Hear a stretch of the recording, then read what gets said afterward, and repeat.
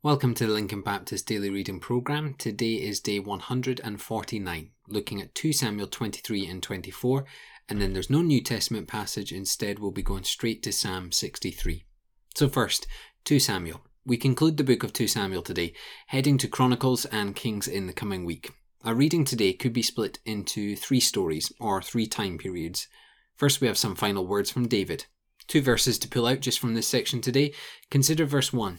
David is the sweet psalmist of Israel.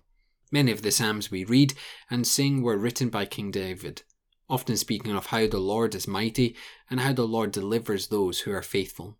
When you add that to verse 2, which states the word of God was on the tongue of David, meaning when he spoke and when he wrote these psalms, they were the words of God given to him.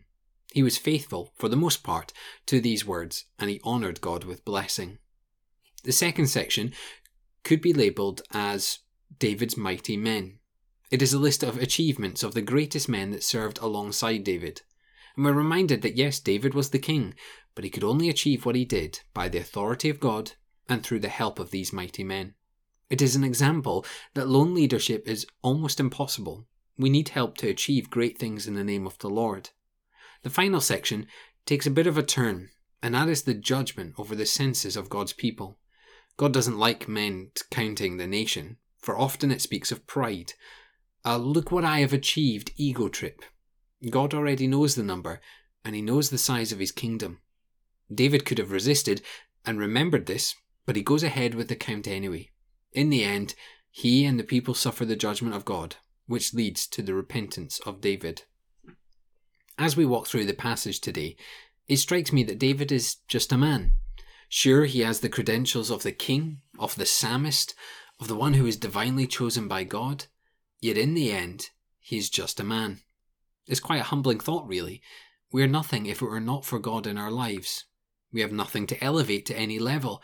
As Scripture says, if we did have anything to our name, we would end up boasting about it. This way, we only have Jesus to boast in, for without him, we are nothing.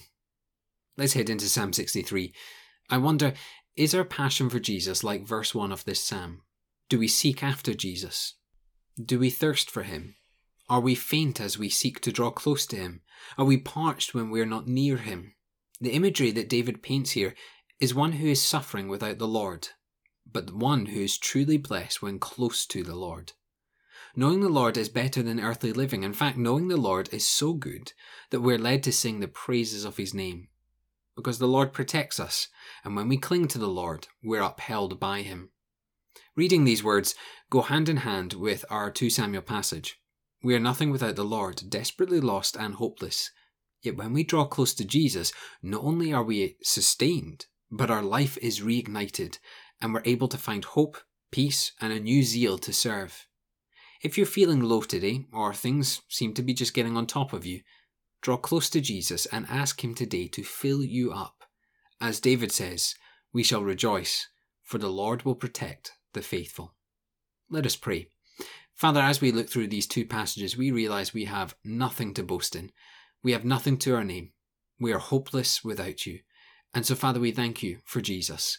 We thank you for sending him so that we have someone to boast in. For it is in Jesus that we have new life and we have something to live for. Father, we pray that when things get a bit too much for us, when we're feeling a bit low, that we can draw close to you, and like a thirst being quenched, Jesus would fill us up again. And so, Father, we pray that this would be true in our lives today, and we pray that you would be close to us. And in his name we pray. Amen.